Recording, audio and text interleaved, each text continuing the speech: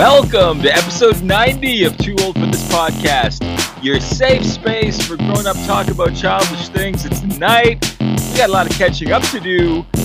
We got to review Moon Knight, Doctor Strange in the Multiverse of Madness, The Northman, plus we're going to get into our hype for Thor Love and Thunder. And coming up this week, Obi-Wan Kenobi. Let's get it on Nerd It Up Nerd. DJ Kevy Kev.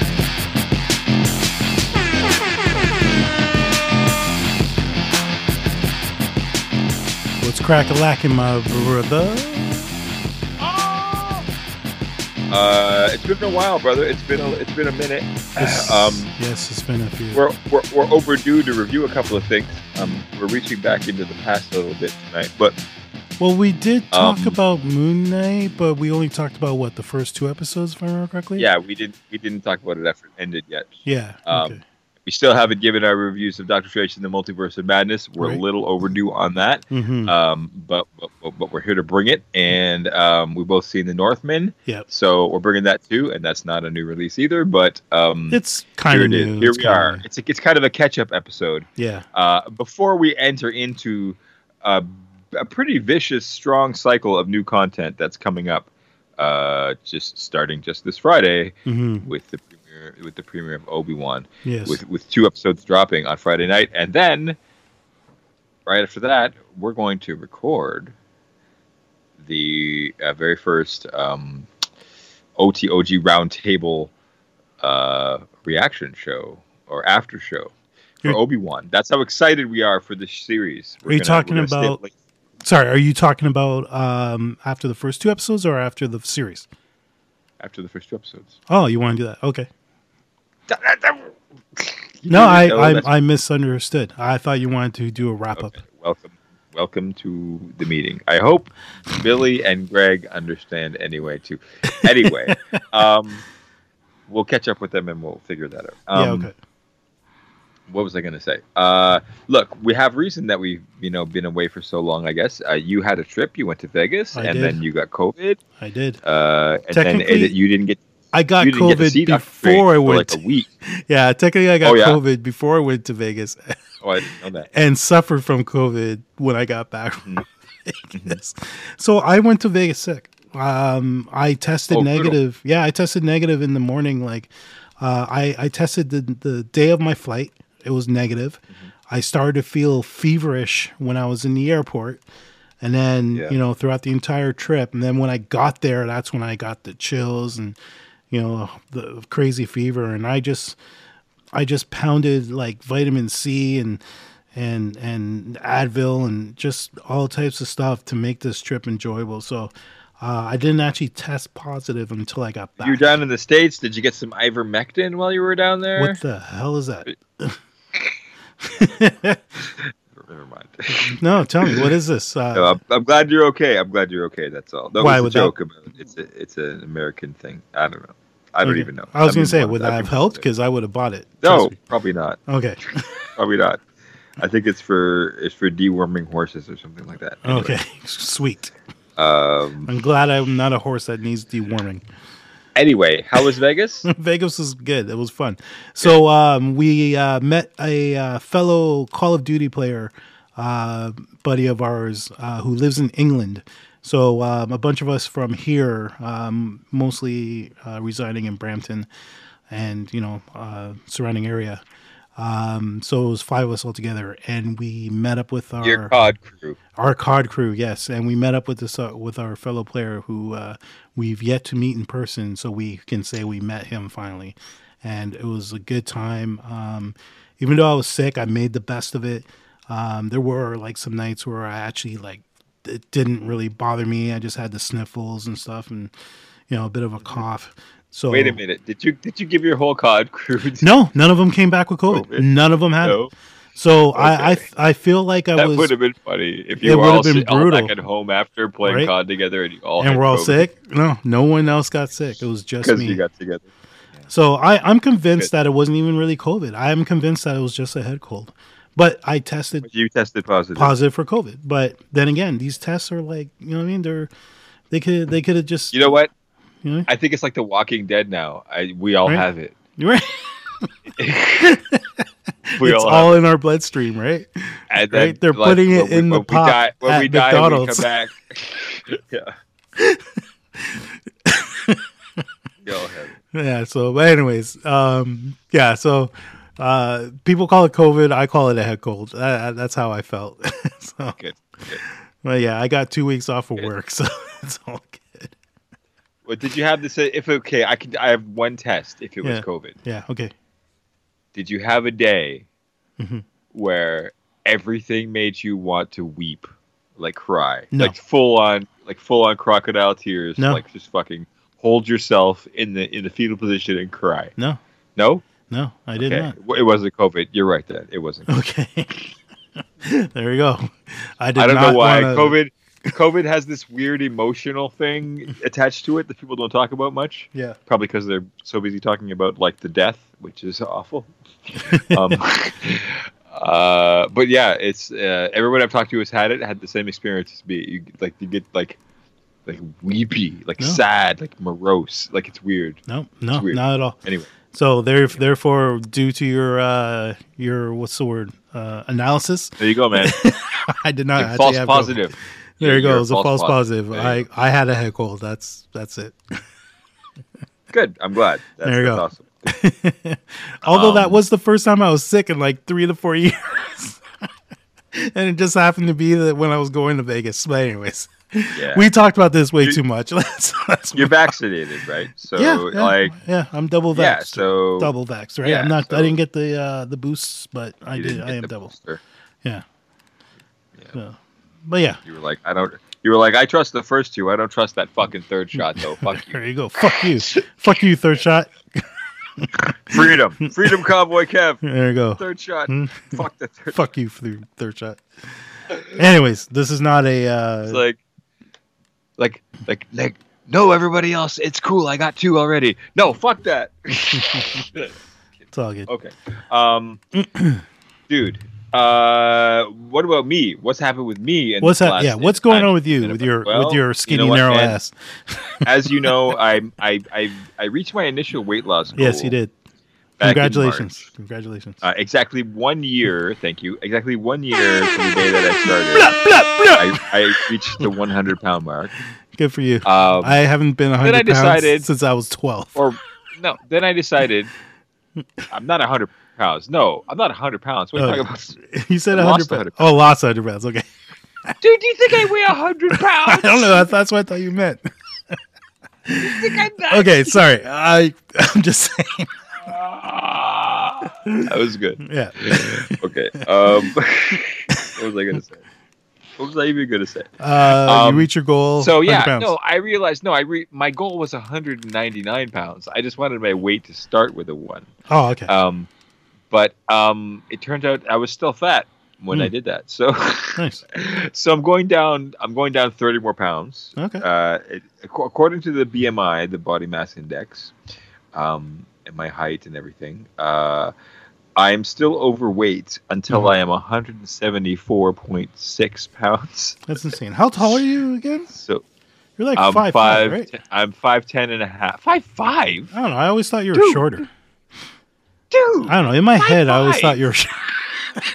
Don't get offended. Greg is like 5'5". No, he's not. Yeah, he is. No, he's not. What? He's like What? almost Dude. as tall as I am. Okay. I feel like Okay, so you felt like I insulted you, but you're gonna throw our friend under the bus as well. Okay. I'm not insulted at all. I'm just like, what's up with you in math in this conversation? This is like a couple of times now. I think COVID maybe is still affecting your brain, your math. I don't know. Anyway, No, we already acknowledged that I did not actually have Right. COVID Not because COVID. I didn't Not weep like a little schoolgirl as you. right. Shut up. I was emotional. All right.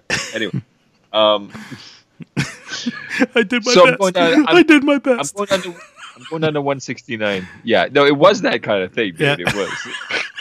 I'm going down to 169. That's my new goal. Yeah, So I all right. added to my original goal, basically. Good for you. So I was 185 point something this morning. So oh, wow. Okay. I'm doing good. I'm Good. happy.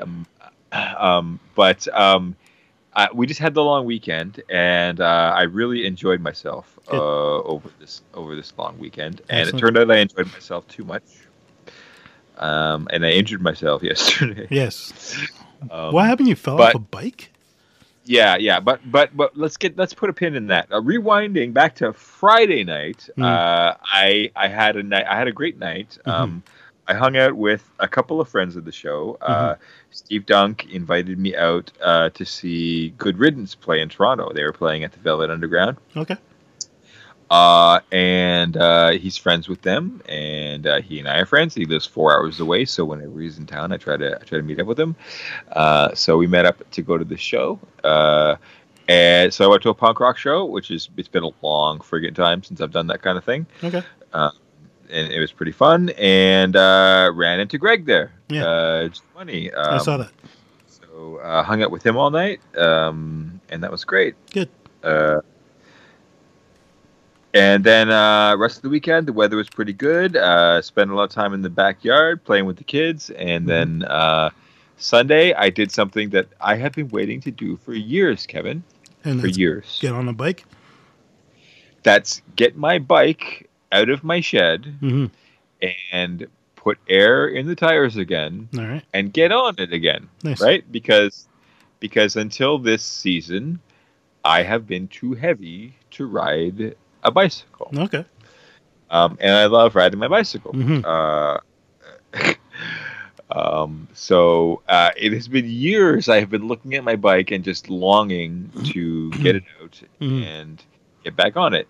Okay. So I've been looking forward to this, and then the weather has just never been good when I've had free time yet this year. So I've been putting it off, but I've just been longing for it, wanting it, right? Okay.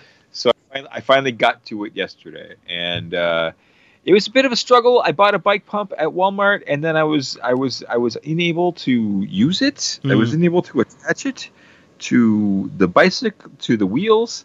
So I asked Melinda to do it, and she immediately did it, no problem, and laughed at me,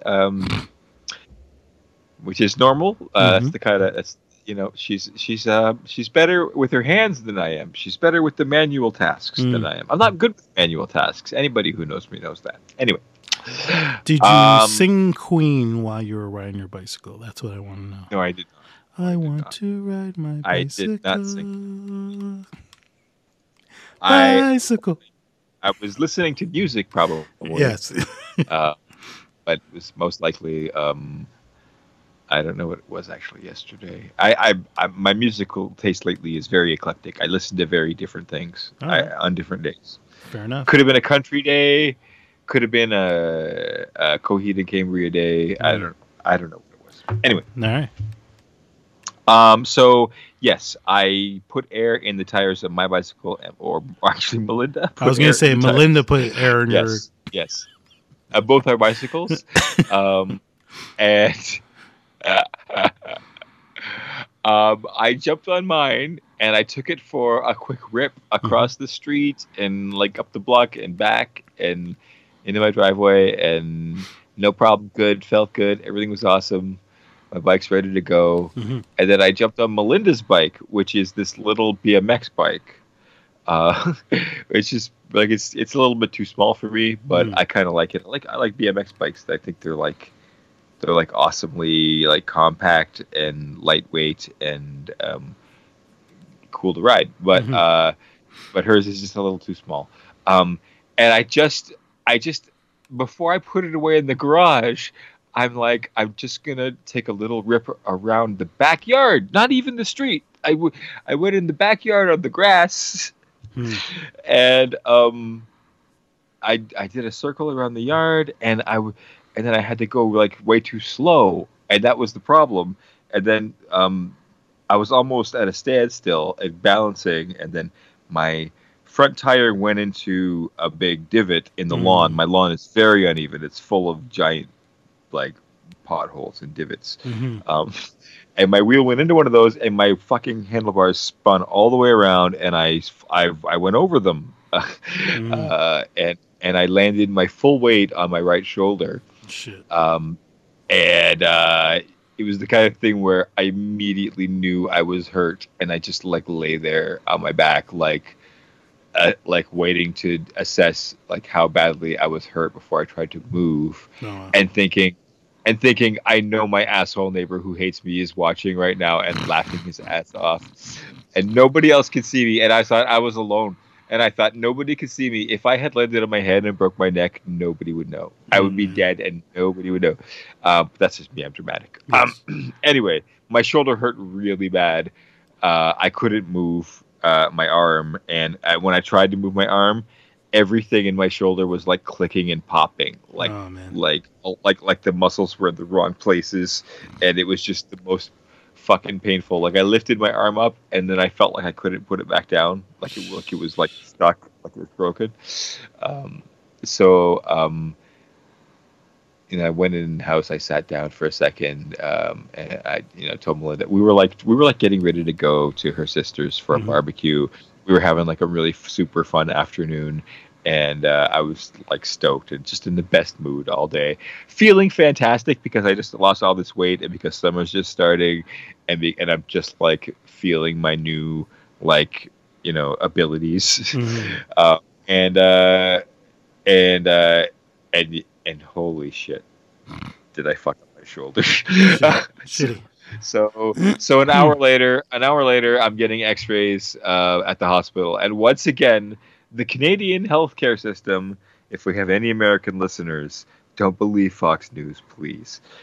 Because an hour after I was lying on the ground on my backyard, I was getting x-rayed at the hospital. And I think it was a total of 3 hours before they sent me home and told me nothing's broken. You're just bruised. It will get better in time, but it's going to hurt for a while. And cool. So, I had a crappy evening. I missed my sister-in-law's barbecue, but the night was young enough. I came home and I made a fire in my fire pit in the backyard. But then I couldn't sleep all night because I was in too much pain, so I called in sick to work today. I didn't go to work today.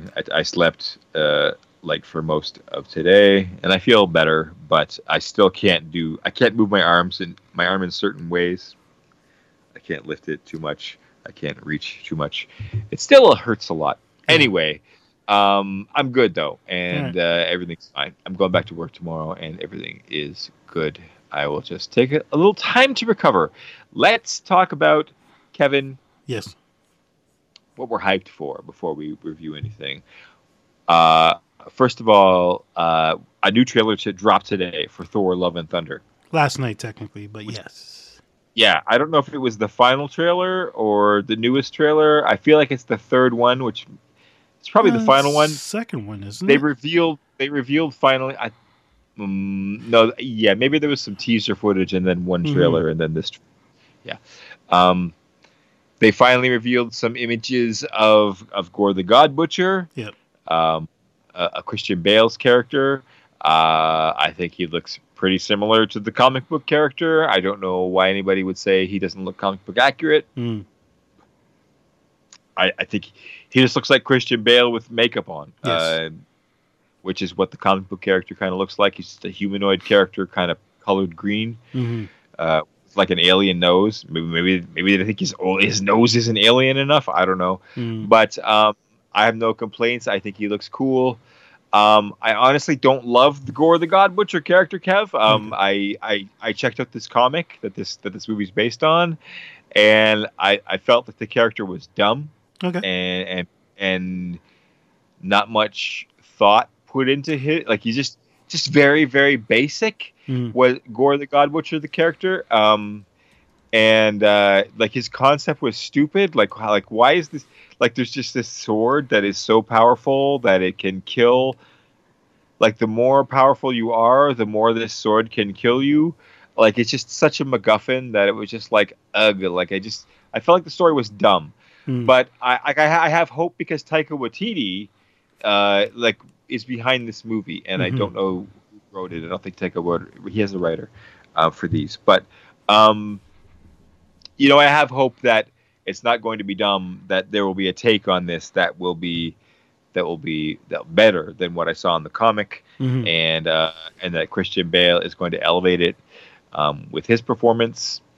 And really, what this movie about is not really the villain. I think the real story here is the Natalie Portman and Chris Hemsworth kind of team up, which we finally see in this trailer a lot more. We see them a lot of their back and forth.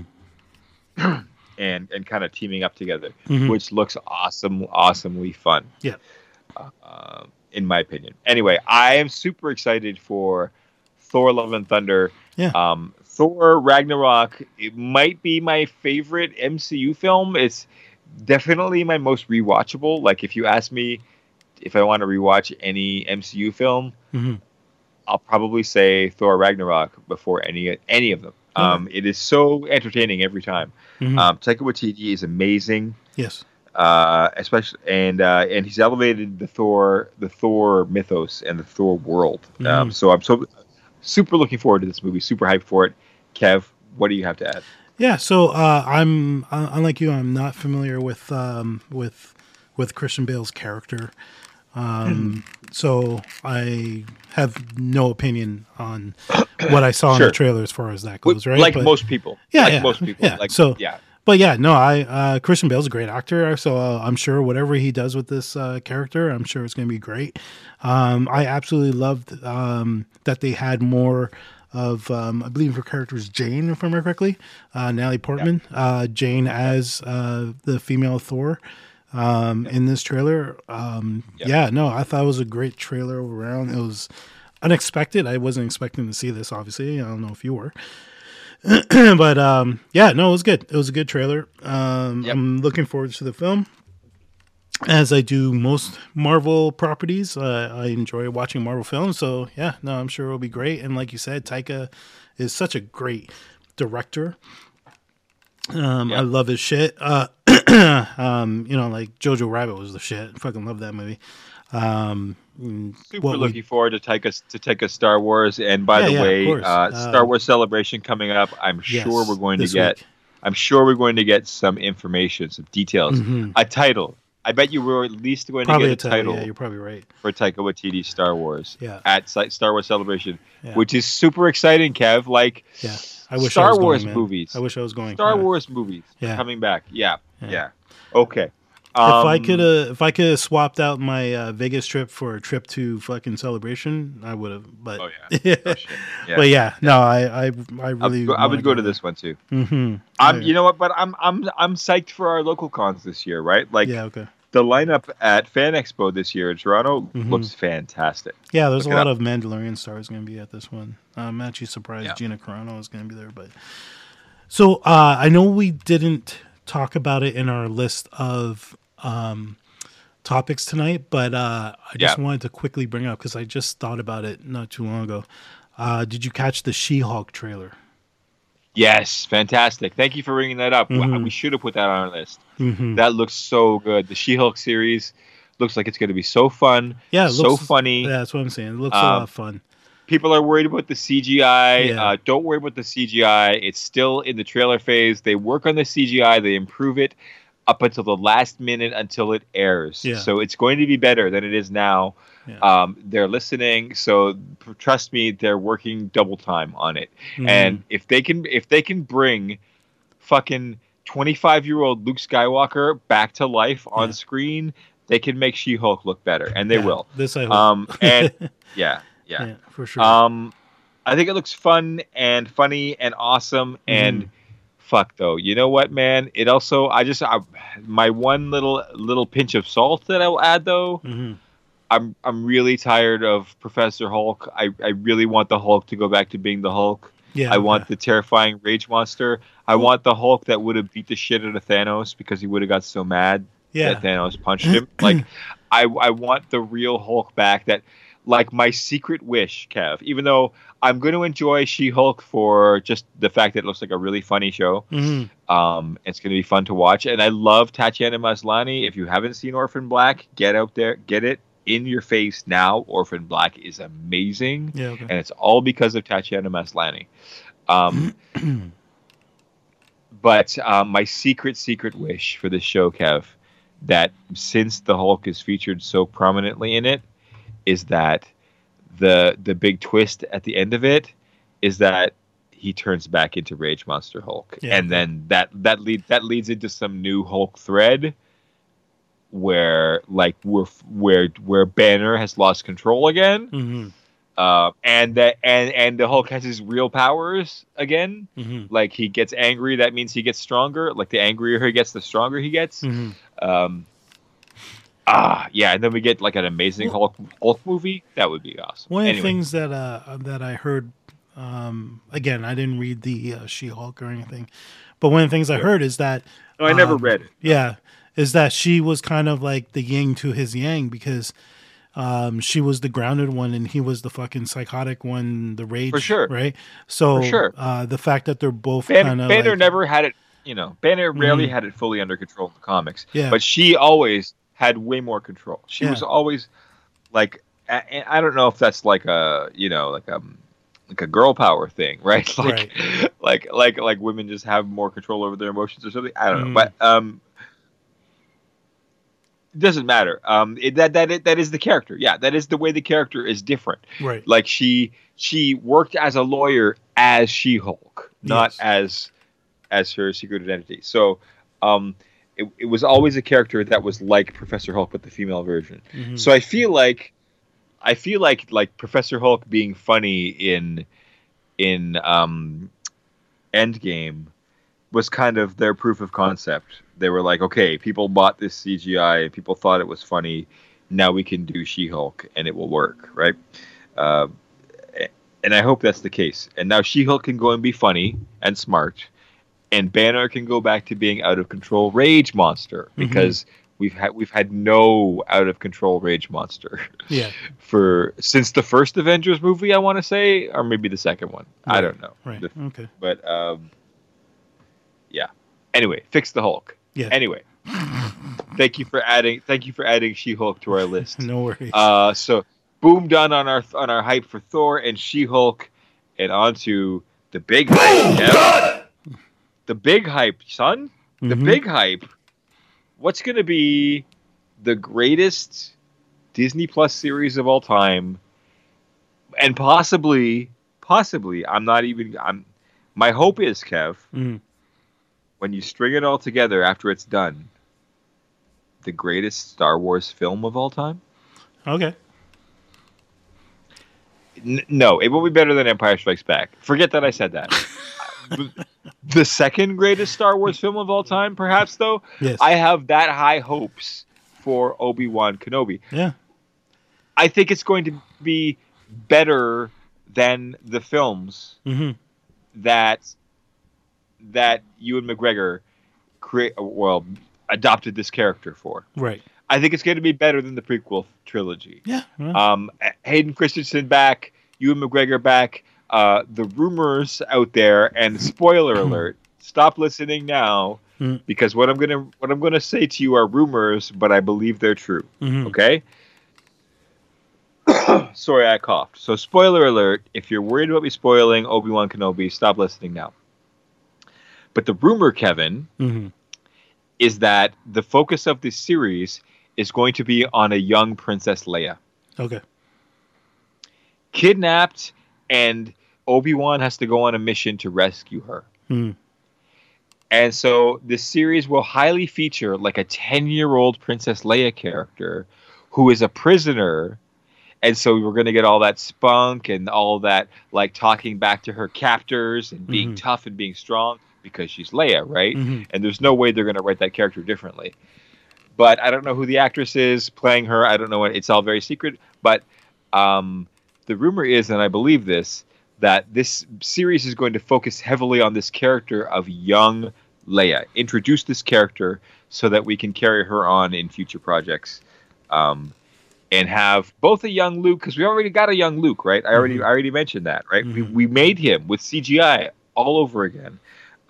So now we're going to do that with a young version of Leia, and I think that's super cool. I'm looking forward to that. Well, we what only else am I have to looking wait forward to? 48 hours before we can confirm. And there's another rumor. Okay, I might wait a minute. Maybe you don't want me to tell you these rumors. Kev. No, I don't. Maybe I should stop. But it's cool. Okay, I'll stop. Because there's a bigger one that I'm even more excited about. Mm-hmm. I'm not even going to say it. But I feel like this series is going to be totally epic, and I think I'm going to enjoy it more than I did the prequel trilogy. So you know what? What we've seen in the trailers has been awesome. We see. Sorry, what are they called? The hunters, the Jedi hunters, the Inquisitors. The Inquisitors, yes. Who we've seen in various video games and comic books already, and they look fantastic. Some have said that. What? Sorry. And Rebels. Rebels, yeah. Some have complained about the makeup of the main guy's head. Yeah. And I think it kind of sucks too. Especially because his race was depicted in the prequel trilogy, and the makeup was really complex and way more, way cooler than what he's wearing in this. But the actor who's playing that character is fantastic. I loved him on Homeland. Okay. And I believe in the show. I think it's going to be good. Looking forward to seeing Hayden Christensen as Darth Vader and his confrontations with Obi-Wan. It's going to be fantastic, I think. I hope, knock wood. Yeah. High hopes. I already told my boss I'm coming in late on Friday because I plan to watch it at midnight when it drops. Yeah. I normally don't do that. I usually just wait till I get home, but I'm super excited for the show. So I can't see myself not watching it at midnight whenever it drops. So hopefully it drops right at midnight. I would hate to have to go to bed at like 4 a.m. Okay, so let's talk about what we want to see from it then. What do you hope? What do you hope you see in the show? What I hope I see, and what do you hope you don't see? Well, I already know what you hope you don't see, but what's that? Sorry, Baby Yoda. Oh, this I already know. I don't see Baby Yoda. Yes, I already know this. I don't believe that I won't though. Yeah, well, the whole thing is they're actually connecting everything, which is great. So if I see a snippet of Baby Yoda, a cameo's fine. Yeah, a cameo's fine. As long as he's not. But like if it was another Baby Yoda show, come on. No, I agree with that. I don't want to see a Baby Yoda show. But I won't can't get take by over her. the episode the way he did in Book of Boba Fett. Mm-hmm. So, but yeah, no. I'm hoping to see some Qui-Gon. Hopefully that happens. If I don't see him, I hope we that's hear the other him. rumor. So I hope we hear him at least. If we don't see him, it'd be great if we saw a Force ghost of him. Do you want to know the rumor? No, just leave it. Okay. What else am I hoping to see? A young Princess Leia was the other thing I was hoping to see, but you already have your rumor mill on that. Not confirmed. No, it's not confirmed, but you have your... I believe it. I believe it. You have your rumor mill about that. I heard that too. Not to the detail that you said, but I did hear that she was going to be in this show, and I think that would be perfectly fitting if they do address her, because obviously he knows about her, right? Yeah. And it totally fits in with canon, right? Yeah, like if he rescues her as a child, then it totally makes sense that she seeks out help from him in A New Hope when she needs help. True. And another unpopular opinion, not that I want to see this, but I won't be mad if I do. If there is a Jar Jar Binks cameo, I won't be mad at that. I think that How could they be? Wait a minute. Let me think about this. I don't know. What's the timeline? It's the same timeline. It's after. Okay, so Jar Jar would be a former senator. You want to like see him in his street beggar days, in his in his disgrace. Yeah, no, that would be awesome. Unless that would be awesome. Actually, I would love that. That would be awesome. Unless he gets kicked out of the Senate, right? And then he's like a bum on the street. Oh, the Senate is abolished. Oh yeah, you're The right. Empire, That's true. the That's true. Emperor Yeah, yeah, abolishes the Senate. yeah. You're So right. yeah, no, it's actually canon. There's some novel that happened in the Disney era Okay. where they talk about how Jar Jar is so disgraced for being the guy who voted to give Chancellor Palpatine executive powers Mm-hmm. that he can't find work and that he becomes a poor beggar and street performer, like a juggler on the street corner. I did to hear survive. something about that. Yeah. Yeah. There's Yeah, a chapter there you in one of the books about it. I That would wouldn't be mad. awesome. Yeah, I wouldn't be mad at that. Yeah. If Obi-Wan goes to a planet and then he sees a juggler on the street corner and he's like, "Holy shit, is that fucking Jar Jar?" and he's got like long gray dreads or like a long gray like dreaded like beard. Right? And he's juggling and he's all like emaciated and he's like addicted to like death sticks. That would be funny. Shit. But yeah, no, I wouldn't be bad with a little Jar Jar cameo. That would be sick. Yeah, no. Obviously we're getting Darth Vader. We're supposed to be getting the rematch of the century. Hopefully Sick. that lives up to the hype. Yeah. I think it would be stupid to put Darth Maul in this, even though rumored that he was originally in this. But I think it's confirmed he's not. yeah, that's I think good. it's confirmed. So that was a huge rumor going around that he was in the original script or whatever. Yeah. Right? It doesn't make sense. That would distract from the important story beats, right? Like Vader. Like that's what matters in the Obi-Wan story for sure. Yeah. For sure. Like if he More made than a cameo, like he was like working for Vader or something like that, that wouldn't be too bad. But for them to actually meet, no, that can't happen because of the plot line. What happens in Rebels? In Rebels, right? So yeah, it wouldn't make any sense. So, but yeah, it was an exciting thing that happened to me that I didn't mention. Just reminded me. My son Lucas, who's 4 years old, sat through 2 episodes of Rebels with me. I tried it out one night. He was tired. He was like sitting with me, cuddled. Yeah. I was like putting on something for him to watch, and I was like, wait a minute.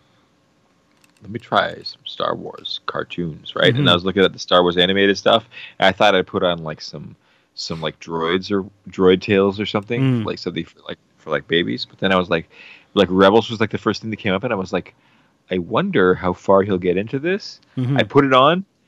2 full episodes. He fully engrossed. Nice. And he knows like X-Wing fighters and TIE fighters and Darth Vader. So there's like all kinds of stuff in it that he knows, right? Cool. So that was exciting for me as a dad. That was an awesome dad moment. I've been waiting like his whole life for like, you know, and I've never watched Rebels myself, right? Because it's for kids. Yeah. But now I have a kid I can watch it with. Okay, now this is so much better than all the other shit he watches. Yeah. That now it's like I have a reason to watch Rebels. There you go. So that's awesome. Anyway, sorry that was a tangent, but no, it's a good tangent. Let's wrap up our hype for Obi-Wan. So yeah, no, I'm like I said, I'm hype. You go ahead. What I'm hoping for, okay, Kevin, my number one wish, and I haven't heard this as a rumor. So I'm not sure, but honestly, my gut tells me, why wouldn't this happen? Like, this has to happen. It makes total sense, especially with the timing of other Disney projects. Natalie Portman fucking has to be in this. Has to be. As a flashback, though. Yes. As a flashback. Yeah. But she has to be in it, doesn't she? I think so. No, it would make sense.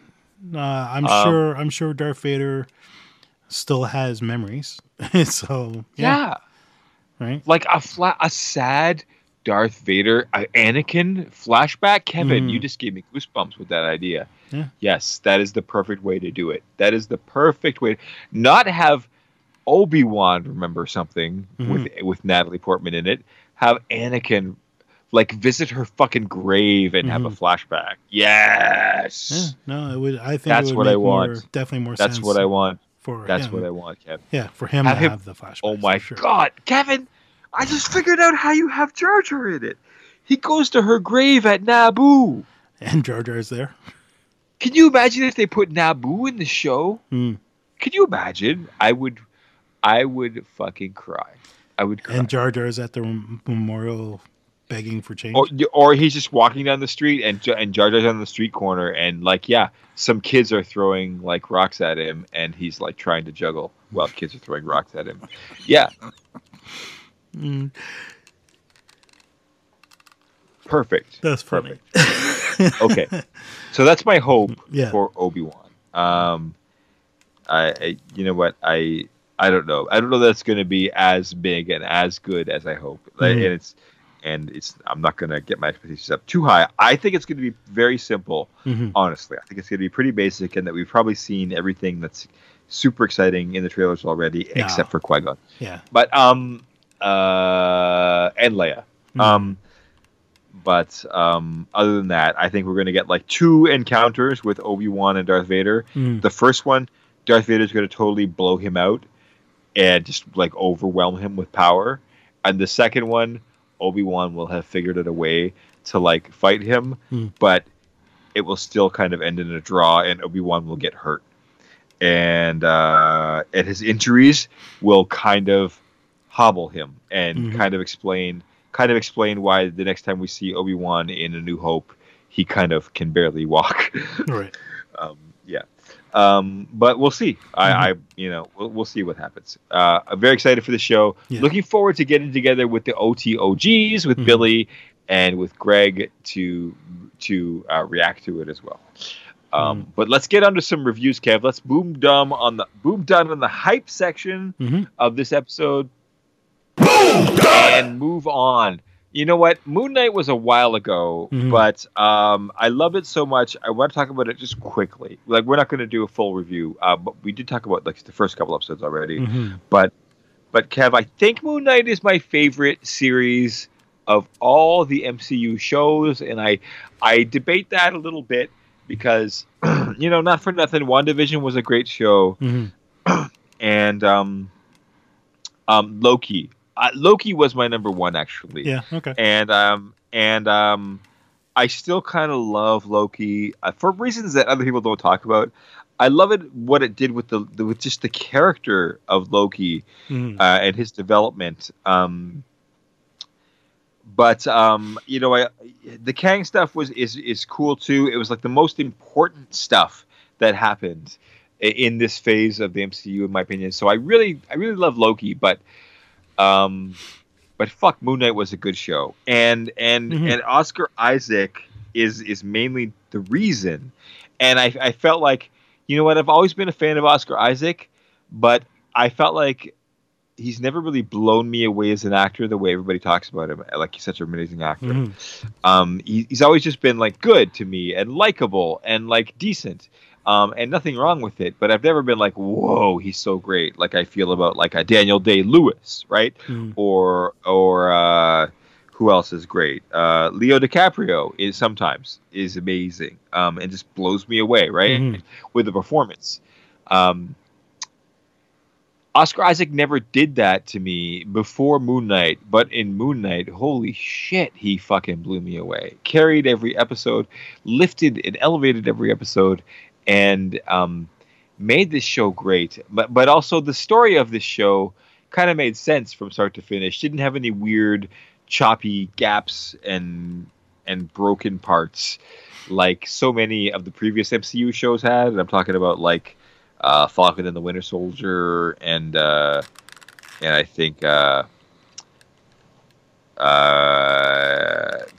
sorry, I'm blanking on the name. Not WandaVision, no, the Archer guy. Oh, Hawkeye. I felt like those shows had like really fucked up storylines because they filmed during COVID or whatever, or they had to make drastic changes for whatever reason. Yeah, especially Falcon and Winter Soldier for sure. Yeah, and they were just fucked up. Yeah. But this show, I felt like it was kind of a perfect story. If it had been like a mini series of a comic book, it was perfect. It was a perfect story from start to finish. And the finale, dude, with the gods fighting in the background while Moon Knight was fighting Arthur on the ground. Like visually amazing. I wanted it to be a movie. I wanted to see it on a big screen because I think it was far above anything visually that any of the shows did. You know, Loki did some awesome, crazy visual stuff. Yep. For sure. And was no slouch. Was no slouch at all. But I fucking loved the end of this when Khonshu was fighting. I forget the name of the evil god, the alligator god, but yeah, just amazing stuff and fantastic storytelling. Felt like different than anything else I'd seen in the MCU before, but still connectable. You can still plug it in really super fun ways. I want to see more of Oscar Isaac in this role. I even want to see the female character whose name I forget now because it's been so long. Which one are you talking about? His girlfriend? Yeah, who ended up being an avatar at the end too, for the Hippo goddess or whatever. What was her name? Spectre, something Spectre. I'm trying to blank on what it was. Yeah, Mark Spector is no, but what was the her? Sorry, her. I don't know what her name was. Like Diane, I think. No, it's Layla. I'm looking at it right now, but I'm trying to remember her. Because remember, she became a superhero at the end, remember? Right? And yes, she became an avatar of the Hippo God. No, but she had her name. She had a name though, like her superhero had a name. I think it was like Red, Scarlet. Scarlet Spectre? I keep thinking Spectre for some reason. Not Spectre. No, Mark Spector is his name. Is the name of Oscar Isaac's character. No, it's the bug. What's the bug? Scarab. Scarlet Scarab. There you go. Yeah. That's it. Yeah. I knew it was something Egyptian. Scarlet Scarab is a character from the comics, and it was her father. Okay. So she wears the scarab emblem, the same emblem from Scarlet Scarab. So it would make sense if that was her name, her superhero name. Yeah. And I totally dug it. I thought that honestly, when I was watching this show, when they introduced her character and started going into her backstory, I thought she has the more superhero backstory than he does. And I was worried that Mark Spector was actually going to die, and that she was actually going to take on the Moon Knight role and be Moon Knight after this. But so I was glad at the end that they made her the avatar of another god, and they let Oscar Isaac stay Moon Knight, because God, he's awesome. And looking forward to the introduction of the third personality that they finally revealed in the very the post-credit scene of the finale. But yeah, no, I do dig Moon Knight. It is my number one. That's I'm not diminishing the others. I fucking love Loki. Loki is my number two, and I fucking love WandaVision. Even though I had problems with it when we were watching it because I thought the episodes were too short. I thought I didn't like it being released weekly when it was so short. It was annoying to me the way it was presented at the time, so it kind of made me turn down on it. But if I got to sit and binge that whole WandaVision show, it's a great show. And even though the Ralph Boner thing makes me mad still, and I still think, Kevin Feige, you made a fucking mistake when you did that. No, WandaVision is my number 3. And Moon Knight is my number 1 favorite show. I think artistically, it is just the most superior product that MCU has put out on Disney Plus so far. And I'm going to rate it a 9 out of 10. And I'm sorry I talked so long about it, but please go ahead. Yeah, no. I'm sure I said this before. It's this is a character who I knew nothing about going into it. I really enjoyed the show as well. Oscar Isaac did an amazing job. I loved his split personalities and all that stuff. I thought it was great. And when it was like coming together there at the end, just like everything, like, the Psycho Ward and all that stuff, it was very well done. It was very smart. Really, really fun show. I actually wanted, I didn't get around to it, but there was that one part where when he first turns into Moon Knight and he punches the whatever the thing was that was chasing him. I don't remember what it was. And he goes "Booyakasha" or something like that. I wanted to sample that for when we talk about it, but I never got around to it. It was just so fucking hilarious. But anyways, but yeah, no, it was a great show. I enjoyed it thoroughly. He was funny, right? Yeah, no, he was really good. Steven was legitimately funny, right? He was funny and lovable at the same time. Yeah, right? I love that character of Steven so much. Yeah. And then Mark was legitimately badass and scary. And oh god, yeah. No, all the characters that Oscar Isaac played in this were so compelling. And we can't forget Ethan Hawke. Ethan Hawke did a great job. Ethan Hawke was amazing. He was so good. And he's in Northman as well, which I thought was cool. Yeah, we're gonna talk about that too. Yeah. But yeah, no, it was like I said, overall great show. I personally still think WandaVision's my favorite. I don't know. I was more invested in WandaVision to date than anything else. Sure, that's fair. Yeah, no, it's a great show, and we're gonna get to it, but I didn't realize how much influence WandaVision had on Multiverse of Madness either, right? So, we're gonna talk about that. That's going to be a big point for me when we get there. Yeah. Yeah, for sure. So yeah, I loved it as well. You said what, a 9? 9.5? Yeah, for me it's a 9. 9, okay. Yeah, I think I'm sitting at like an 8, 8.5, like that kind of area. I enjoyed it a lot. I've yet to sit down and watch it again. But yeah, no, I really dug it as well. So yeah, I'm gonna go with an 8.5. Cool. Well, awesome. We highly recommend Moon Knight. If you haven't seen it yet, go get it and enjoy, because it's fantastic. It's a joy. Yeah, it's a pleasure to watch. It's a pleasure. Most definitely. Enjoy. So let's move on. Let's boom done on Moon Knight and what do you want to talk about next, Kev? Multiverse of Madness? We haven't talked about Strange and the Multiverse of Madness. Okay, let's get to it. Let's get it out there, Kev. This was one of the most hyped movies of all time. This was like the most predicted and prognosticated film, especially after Spider-Man No Way Home came out, right? And the massive success of all the crossover that they did, all the tying together of different storylines and different characters that they did in that. When people looked at the Multiverse of Madness and the success of Spider-Man No Way Home, they started to go, hey, wait a minute, this movie might be even more than that movie, this multiversal kind of crossover experience, right? Like people started theorizing about what we were going to get in this film, and people were talking about everything, including the kitchen sink. But I mean, I heard a lot of people predicting that Tobey Maguire was returning to be Spider-Man in this film. I heard a lot of people predicting that Magneto was going to be in this film. There was a story that came out that I think was confirmed, that Hugh Jackman was approached to reprise his role as Wolverine and fight Wanda and die in it, and turn it down. I believe that story after what we saw. I think that was probably true.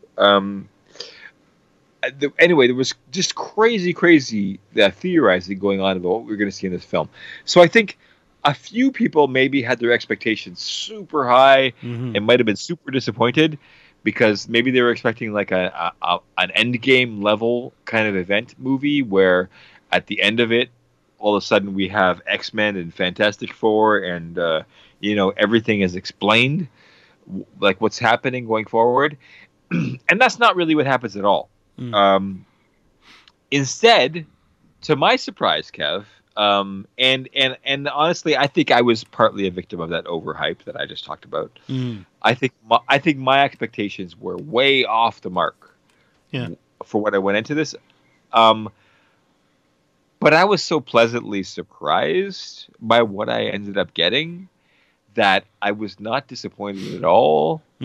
That I didn't get a lot of the stuff that I was hoping for.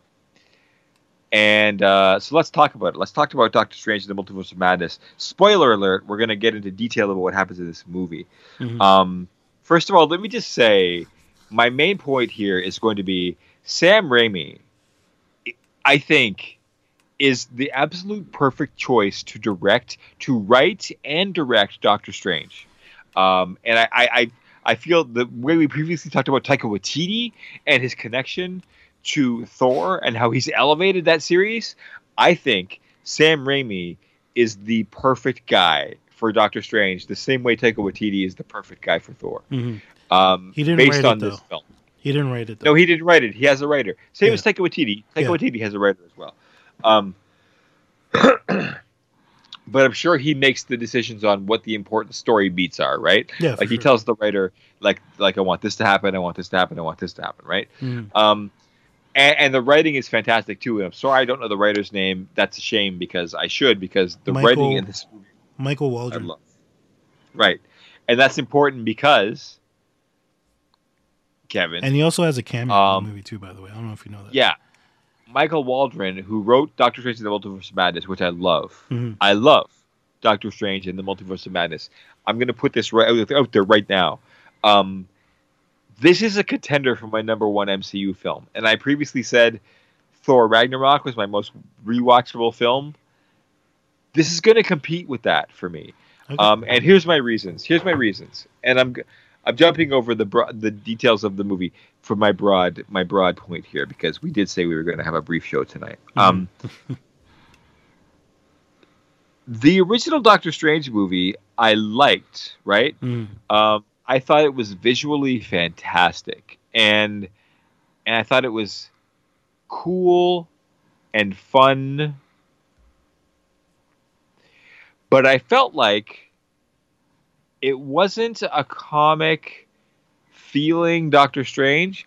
I felt like Benedict Cumberbatch left me a little cold, and the MCU treatment of Doctor Strange left me a little flat. In other words, I felt like instead of watching a Doctor Strange movie, I had watched an MCU movie. Do you know what I mean by that? Yeah, I guess. To me, Doctor Strange is this fucking weird, trippy, like spiritual and like artsy fartsy character, right? And Benedict Cumberbatch plays him so grounded and so like serious. And like the color scheme of the MCU is kind of flat and gray. Doesn't pop. And I don't know. While it was cool and fun, it didn't get weird and trippy enough for me. Sam Raimi in this movie gave me this like 70s acid trip fucking experience, littered with Evil Dead references. Oh yeah, right. It's like this is more a Sam Raimi movie than an MCU movie, right? No, I agree with that. But he transported this character, this Benedict Cumberbatch Doctor Strange, from the MCU into the Raimi verse, in my opinion, right? And the Raimi verse is so much more colorful. It's so much more fun. And it also focused on the character of Doctor Strange. And in the first act, when we get like some amazing buildup, right? The opening scene is very action-packed and exciting. And then the wedding of Christine Palmer is very down and it's a bummer, and it feels like Doctor Strange is like restricted, right? But then we get that first hero moment when the monster starts attacking, and he jumps off the balcony and reveals the cloak and his uniform, his costume. Is his handkerchief?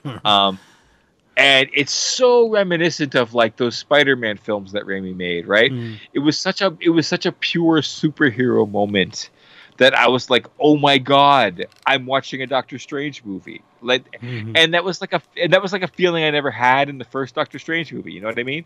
It was like I'm like transported into a comic book turned to life, like a Doctor Strange comic I'm watching on the screen.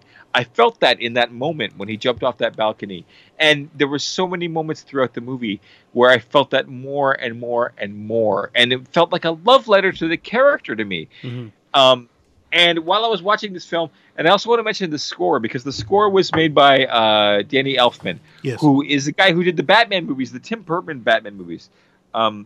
He did Pee-wee's Big Adventure. And what a great choice for this film. Because the score is kind of like, it's kind of turned up a little bit compared to most MCU films, I feel like. It's almost like a DC film score, honestly. Like it's a little campier, it's a little more bouncy.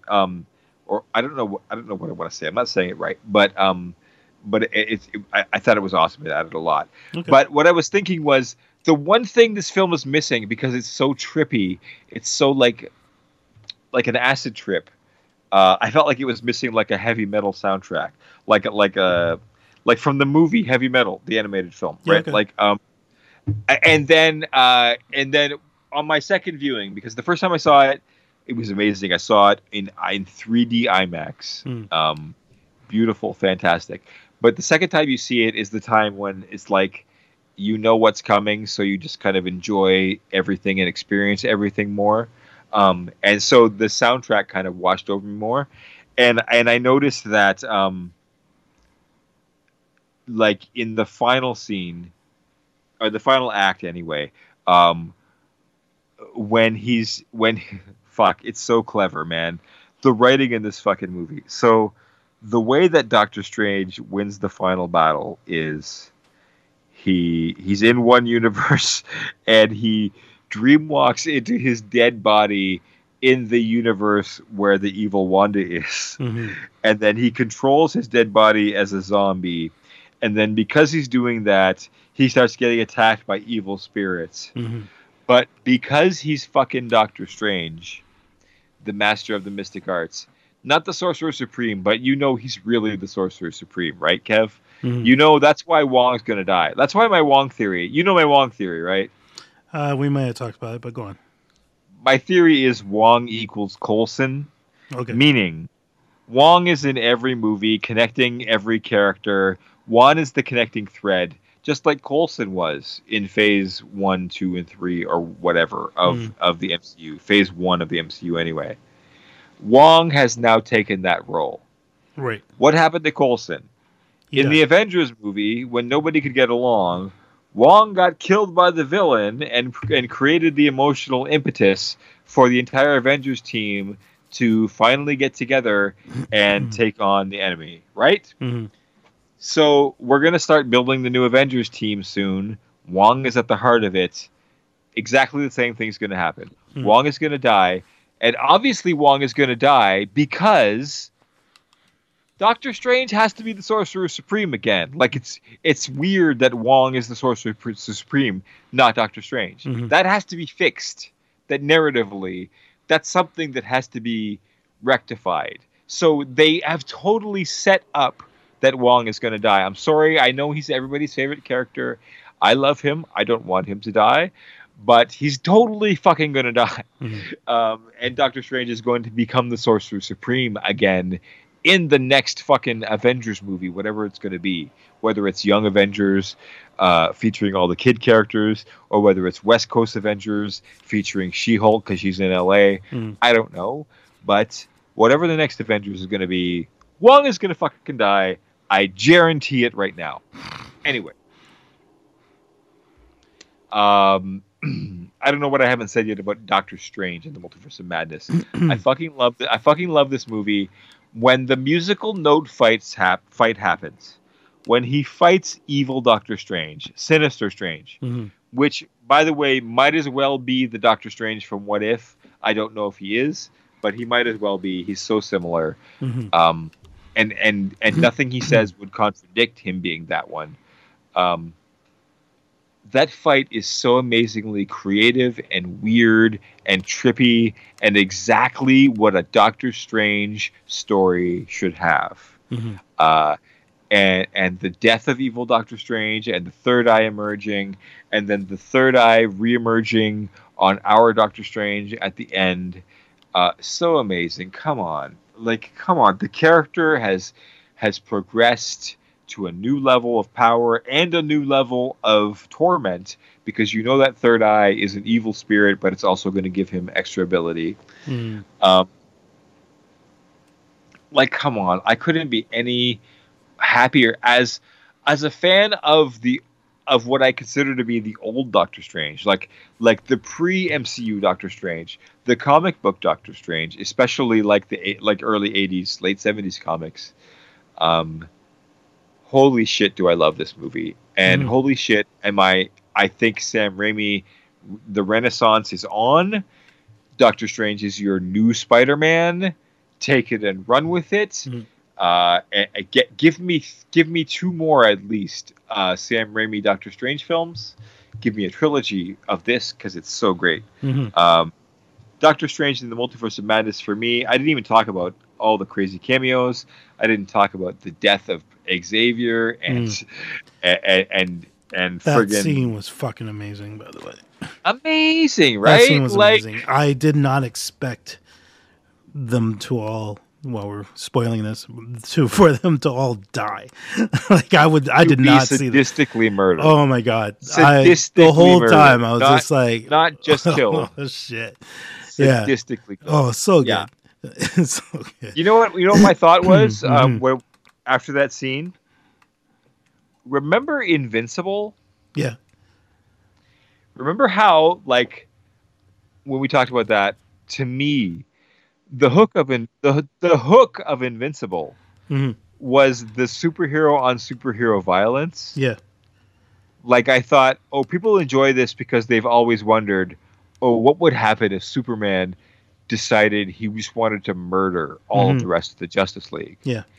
And that kind of happens in Invincible, right? I felt, doesn't it make sense to you that this movie was made around the time that Invincible had just come out and was just super popular? Okay.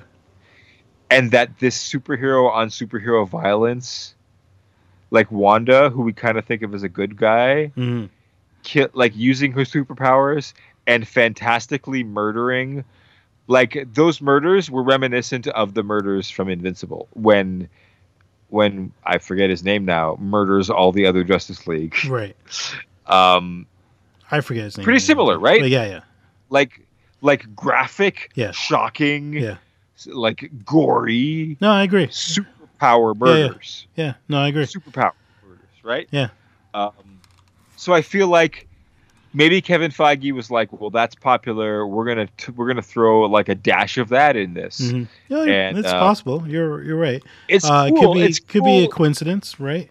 But yeah, no, you're right. It could have been influenced by that show for sure. It was a popular show. I felt the same thing about like,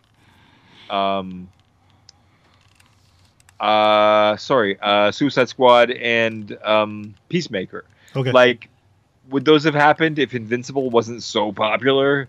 Right. Like if people didn't show they really love that superhero on superhero violence so much. I don't know. We'll see. I don't know. But that's my opinion anyway. Yeah, go ahead. Sorry. Enough. Yeah. Yeah. Did I rate this yet? No, I don't think you did. I want to rate it highly because I really love it. I'm going to give it a 9.5, even though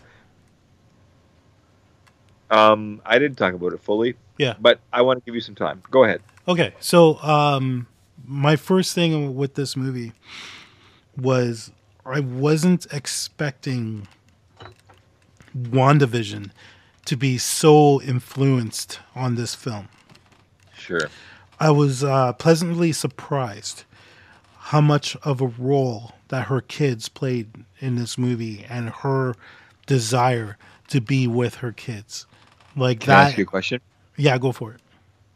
Do you think, like I think, that when the writers of WandaVision were given their task, they were told, this is the setup for the Doctor Strange movie. And in the Doctor Strange movie, we want the plot to be Wanda is the villain and she's breaking the multiverse to try to find her lost children. And now I want you to write the story of Wanda creating her children and losing them. Which That is- is the setup yeah, for that movie. Totally possible. Yeah. Like the entire point. The Mhm. entire point of WandaVision Mhm. was to set up this movie. Yeah. No, and that's what I'm saying. I did not Yeah. expect it to play Yeah. so heavily into this film, and Which makes it a fantastic like accompaniment. Like yeah, right, no, a I agree. 1-2 And piece. it made like a me sequel. Yeah. it made me appreciate WandaVision more. It's more than I even already loved it. Because like I said, I wasn't expecting it. Right. I knew the kids were going to be in the film, obviously, and I knew Wanda was going to be, quote unquote, the villain. Right. I didn't know Yeah. exactly why. And when I watched it, I was like, oh my God, this just made WandaVision this much better. You know what I mean? Like, I absolutely loved that. Yeah. So, yeah. And even the last scene of WandaVision where she was like fucking reading the, I forget what they call it, that book, the book that she was chasing after the entire film. Darkhold. The Darkhold, thank you. Or the Book of Ashanti? Darkhold. The Darkhold. She was reading the Darkhold while she was in that post-credit scene, right? While she was like sitting in front, and then her as the Scarlet Witch was reading that. You know what I mean?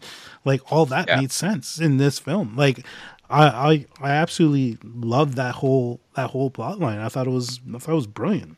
And I just want to point out that apparently Sam Raimi has a fucking hard on for evil books.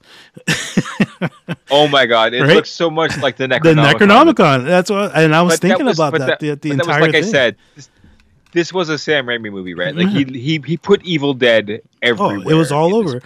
I can't tell you how many times.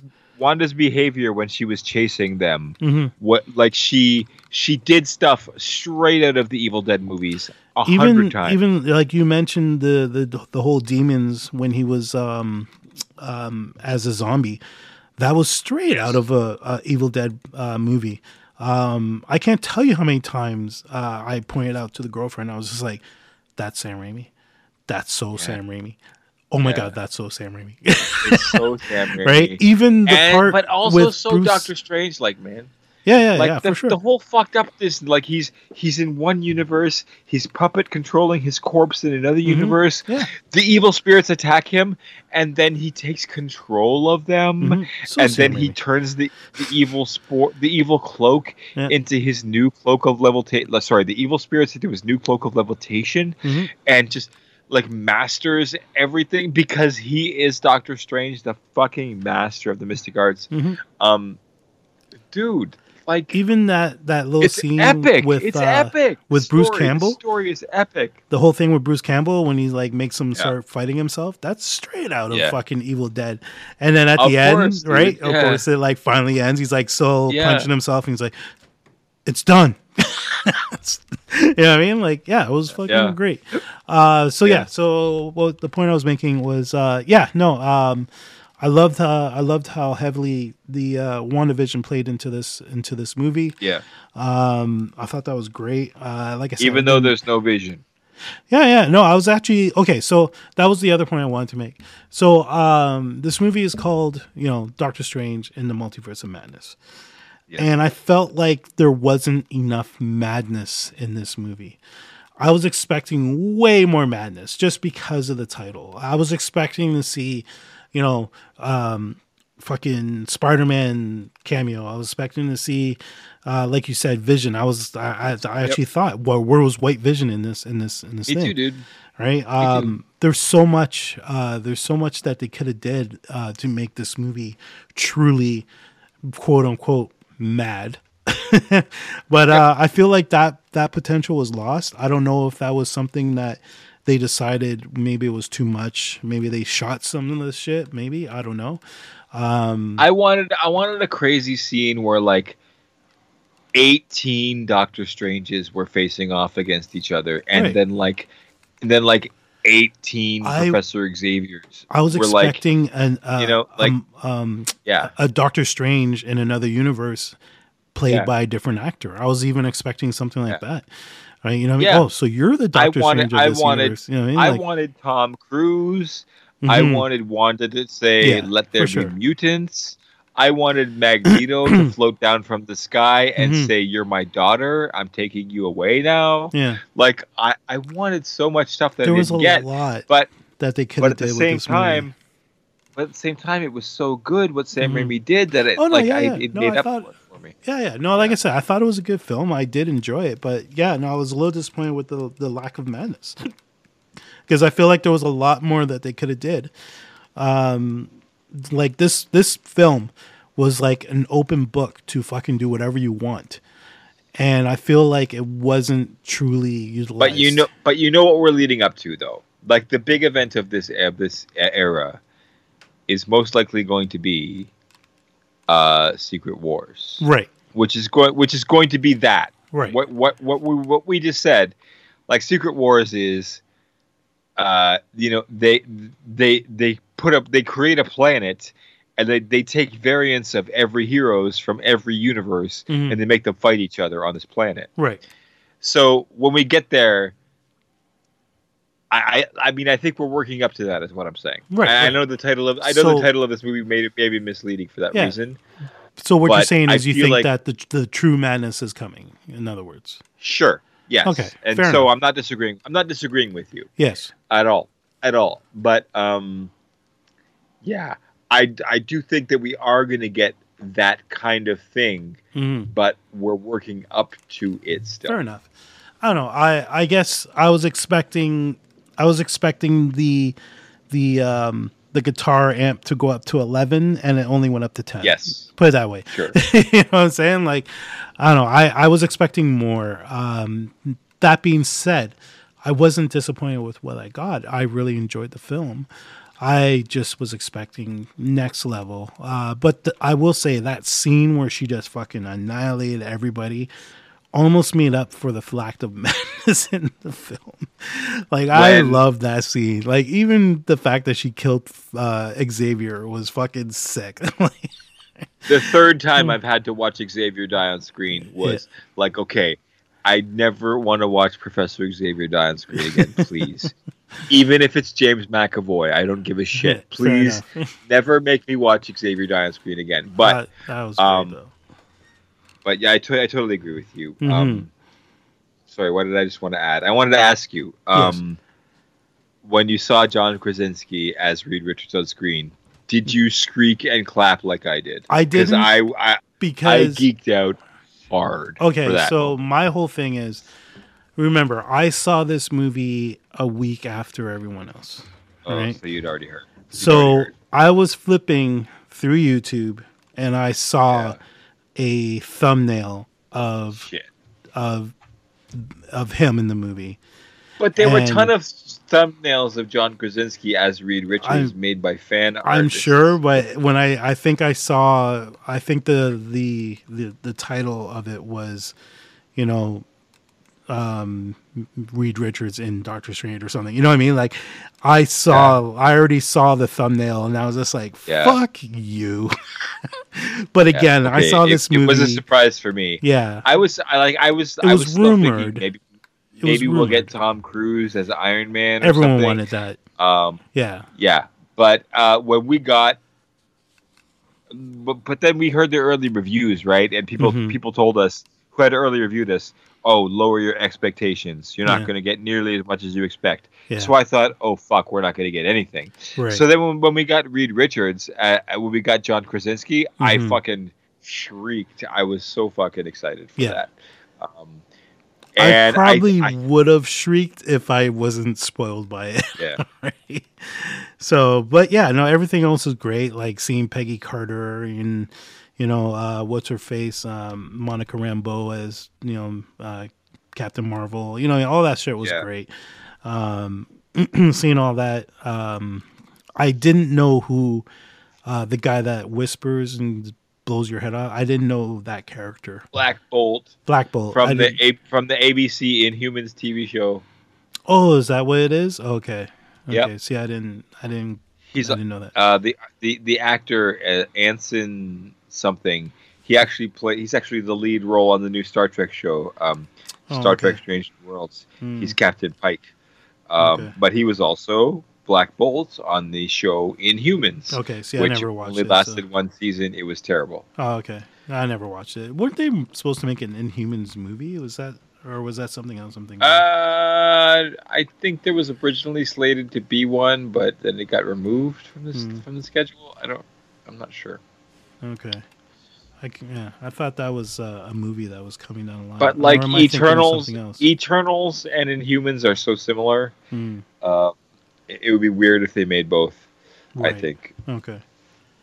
Yeah, so I honestly didn't know who the hell he was, but his character was actually kind of cool. His death was very disturbing. His death was fucking amazing. Oh, that was great. All the deaths were fucking gold.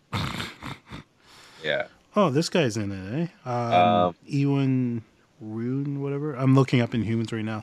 This guy was on Misfits. One of the guys. The guy from Game of Thrones? He's also in Game of Thrones. Yeah, I know him from the Game of Thrones guy was in Inhumans. Yeah. No, I checked out Inhumans when it first came out because I was hopeful for it, but it was terrible. It was terrible. Yeah. Okay.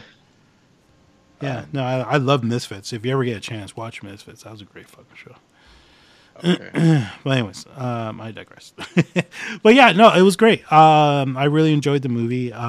Yes, my expectations were not exceeded. I was expecting a lot more craziness. As I'm sure a lot of people probably were. I would like to have seen Tom Cruise as Iron Man, and like that was a huge rumor.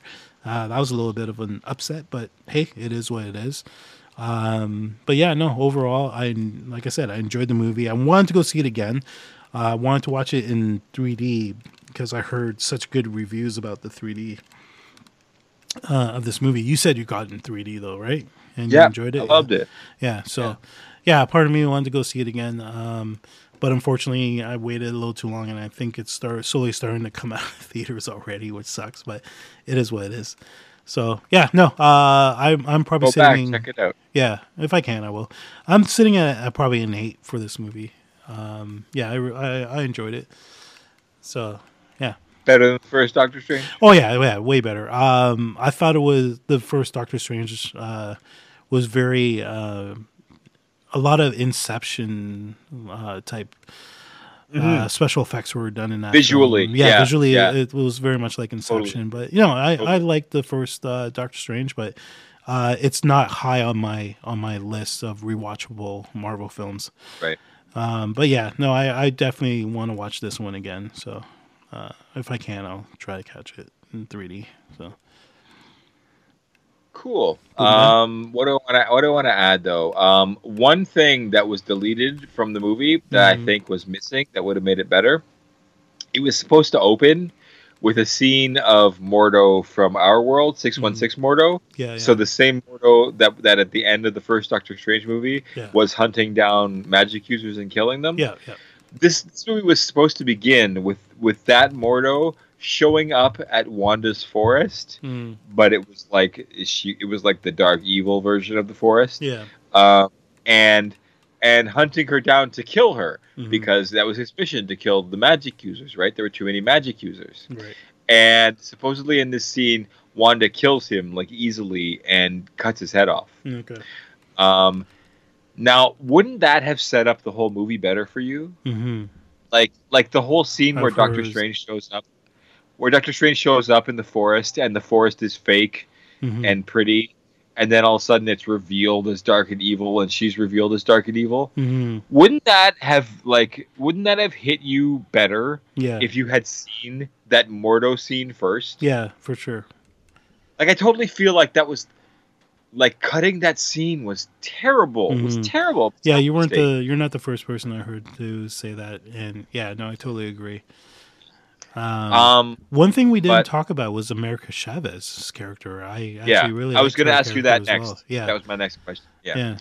What do you think of that? Because a lot of people are saying they don't like that character. I'm pretty neutral on it. Yeah. I feel like when we're dealing with the kid characters, the child characters, we shouldn't expect too much. Yeah.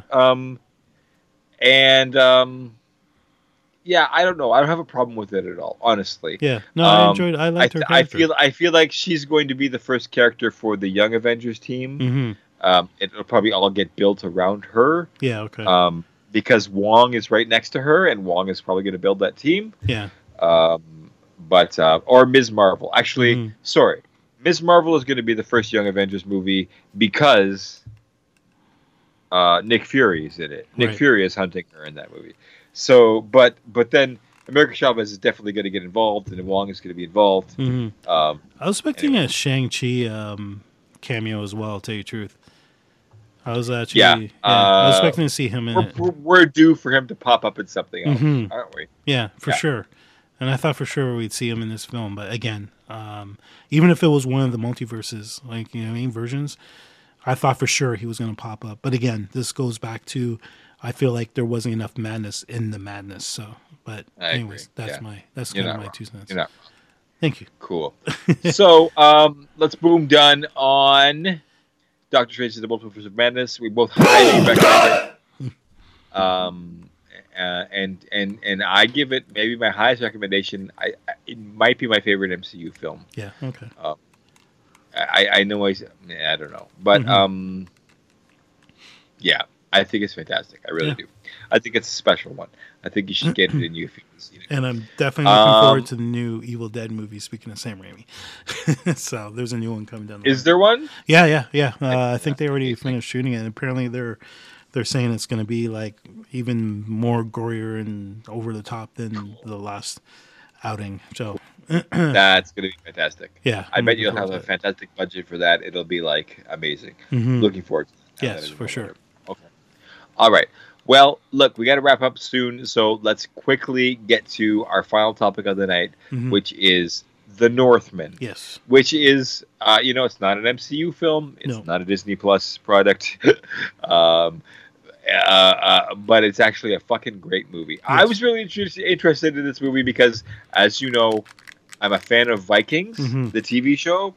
My favorite show, kind of, I think, of all time, or definitely my favorite show of recent years. I kind of just love watching Viking stories now. I love Viking like music. I love Viking culture. I love consuming this kind of content now. So when are we going to Iceland to truly embrace the Viking? I want to go to Iceland so bad, dude. You don't even know. Like, it's not even a joke. It's not even a joke. I want to go on those Viking river cruises in like Norway.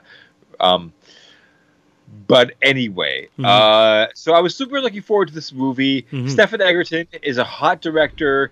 Like, gets a lot of attention for The Lighthouse. The Lighthouse, probably the reason that we ended up with Robert Pattinson Batman, because that movie really put Robert Pattinson back on the map as like a super serious actor. That was a fucked up film. And fantastically fucked up film. And guess what? So is The Northman. And fuck, man, what I thought I was going to get when I watched this movie was I thought I was going to walk into like a super long episode of Vikings, right?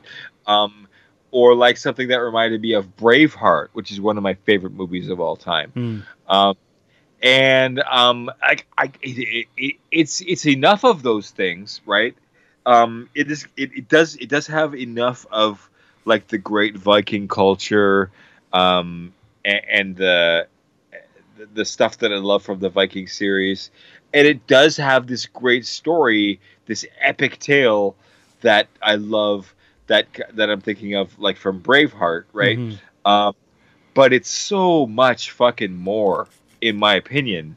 Stephen Egerton, wait, is that his name, Stephen Egerton? No, Stephen Egerton is the guy from the band All. What's the name of this director? Robert Eggers. Robert Eggers, thank you. Robert Eggers made such a special and unique film here. I want to talk about how much like this movie is like Hamlet. It is Shakespearean in dialogue, but the story is beat for beat so similar to Hamlet that it is obviously intentional. So my quick hot take one-line review of this film is it's Braveheart meets Hamlet. And it's the best parts of both those films because the writing is fantastic, the acting is fantastic, the direction, the cinematography is fantastic, the score is fantastic.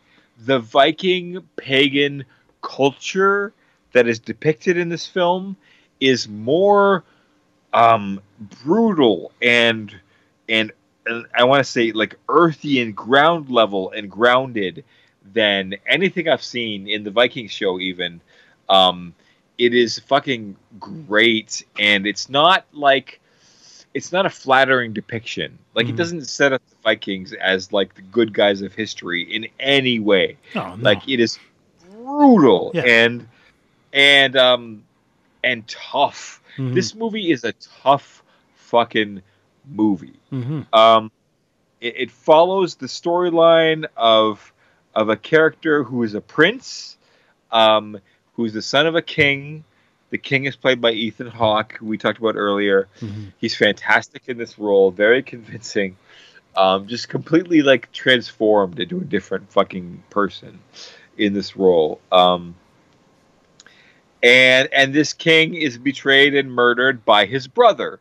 It's Hamlet, right? And then the brother takes the king's wife, and the son escapes and is assumed to be dead, and actually reported to be dead by the new king's men. So believed to be dead. Who gets so then the his son nose cut goes, off, which was fucking great right, too. by the boy, right? Yeah. That's fantastic character work, right? Like that noseless guy. It was one of the best parts of this movie. Like it's just a beautiful piece of character work that carries itself as a thread from the very beginning to the very end, so wonderfully. So the little boy escapes because he would be murdered because he would be the heir, so he would threaten the bloodline of the new king, right? And then he's raised by like stranger Vikings and becomes a Viking raider and just becomes like influential because he's so good at being a Viking raider, and he becomes such a powerful warrior. Kind of reminiscent of like stories that I love, like Conan almost, right? Like this kid from his hardships becomes hard. And then that leads him to his success later on. He swears vengeance on his uncle. He swears as a kid that he's going to, get vengeance on his uncle. And there's a fantastic scene that sets this up where he has a ritual of manhood with his father and with their shaman, and where he is made to vow that if his father is ever murdered by an enemy, that his son will avenge him, and then he vows that, and then it happens, and so that sets him on his life path. Yeah. And then the story is so cool, right? Like he's a Viking raider for this other tribe of Vikings who are unrelated to him and his lineage. They don't know that he's a prince who lost his title. They just know that he's a badass fucking murderous Viking, a berserker, by the way, and they really get into the berserker culture of the Viking warriors, and fantastically in a way that the Viking show never does. And then they take a bunch of slaves after they raid like a Russian town, and then he overhears that some of these slaves are being sent to his uncle, who's a king, but now he's in Iceland, and now he's like, oh my god, that's the first time he's ever heard of the whereabouts of his uncle, and now he finally has a chance. So in order to go kill his uncle, he cuts off his hair and brands himself to disguise himself as one of the slaves, and he becomes one of the slaves. He joins the slaves to go and be sent to Iceland, where his father is, and then he becomes a slave on his father's, kingdom on Iceland, and then plots his revenge, and then eventually gets it. And there are fantastic scenes where he encounters his mother for the first time, and then finds out that she's actually evil and part of the whole plot to kill her father. Yeah. And it's so Hamlet again because they have an incestuous scene exactly the way Hamlet does with his own mother. And she's kind of evil and rotten in her heart the way Hamlet's mother is. And then he starts talking about how he knows he's going to die. Spoiler alert if I haven't said that, by the way. But anyway, he talks about how he can't escape his fate and he knows he's going to die, the same as Hamlet. He has this great love story with, I forget the actress's name, but you'll know her from the Queen's Gambit and New Mutants. She plays Magic. She's very hot right now. Fuck, I forget her name. I'm an idiot. But Anya Taylor-Joy. Thank you. And she's fantastic as another slave who he falls in love with, who helps him escape and get his revenge. And he impregnates her with twin boys. And he has a vision of them before he goes off to get his revenge, and he knows he's going to die. He knows he's going to die. That's why this movie is so great, because you love this guy. He is such a heroic figure, even though he does evil shit, because he's a Viking, and Vikings did a lot of evil shit. And that's just true Viking culture. But you still root for this character as he's on his revenge quest. But just like Hamlet, like he knows his fate is just revenge and not happily ever after. And then he goes and he gets his revenge, and it's so amazing. Like the scene where like the final scene of this film is so amazing. I want to say the cinematography of this film reminds me of Zack Snyder. It reminds me of the 300 visually. It reminds me of the visual impact of this film cannot be understated. But also the story and the writing is so great and so I keep saying it's Hamlet, but the fact that it's Hamlet and the fact that it's also this Bravehearty revenge thing at the same time is so new and different and weird and cool and awesome and just artistically satisfying to me. Fuck, I love this film. Kev. I fucking love this film. I expected to like it. But I was fucking blown away by the quality of the presentation. It makes me embarrassed to think it was going to be a long episode of Vikings, because it makes Vikings seem like crap almost. It's so good. It's so good. So I give, even though I want to warn you, it's a brutal movie. It's a brutal, dark, heavy movie, full of brutal violence and full of just like darkness, dark themes. But as a film, it is such an achievement of creativity, of artistry, and it has such an impact on me. I fucking love it. I'm going to give it a 9. I want to give it the highest rating that I've given anything tonight, so I'm going to give it a 9.75 out of 10. All right. I fucking love The Northman, and it's not for everyone. I told my sister is in love with Alexander Skarsgård. He's the guy from True Blood. And she fucking worships him. And there are a lot of women like my sister, not just women, of course, a lot of people who love Alexander Skarsgård, and he's great in this. Don't get me wrong, I'm not putting him down. I'm just not a stan like that. But I told my sister, as much as you love this Skarsgård dude, this movie is probably going to be way too dark and brutal for you to enjoy.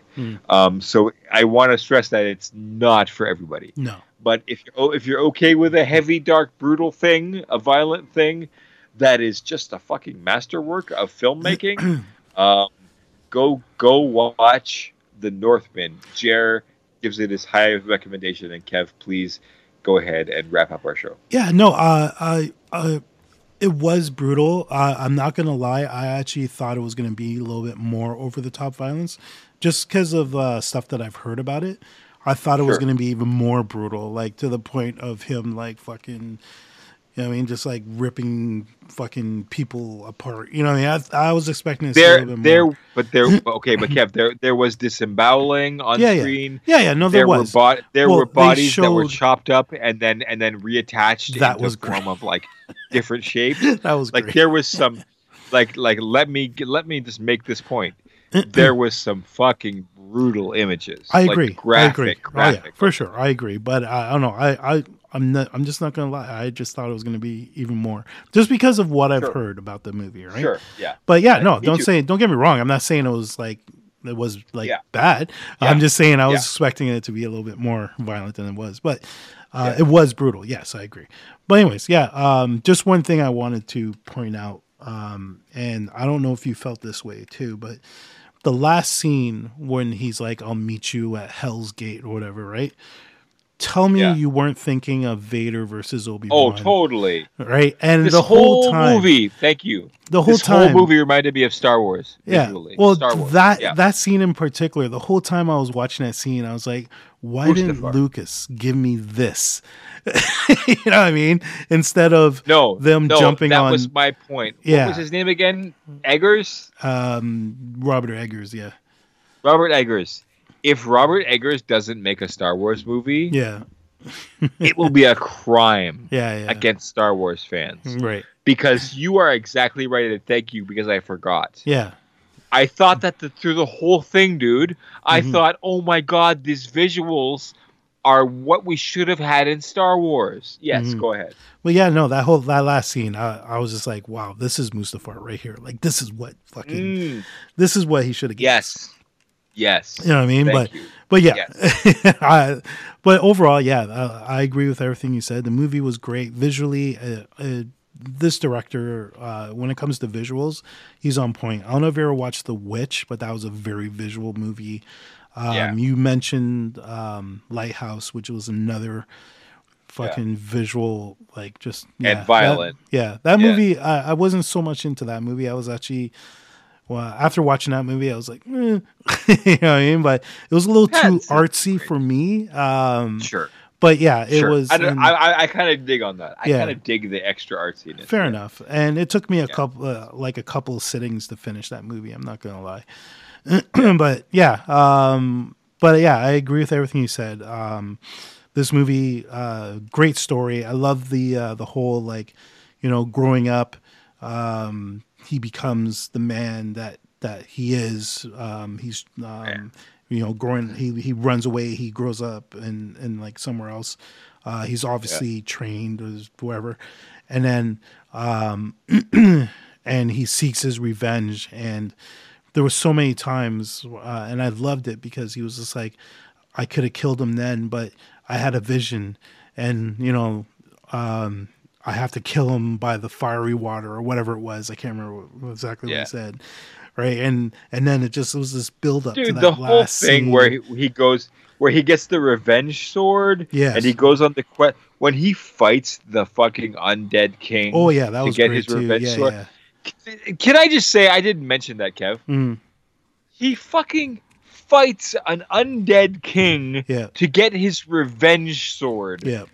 To go get his revenge with. Mm-hmm. It's fucking amazing. Like if this had been a Star Wars movie, Kev, Mm-hmm.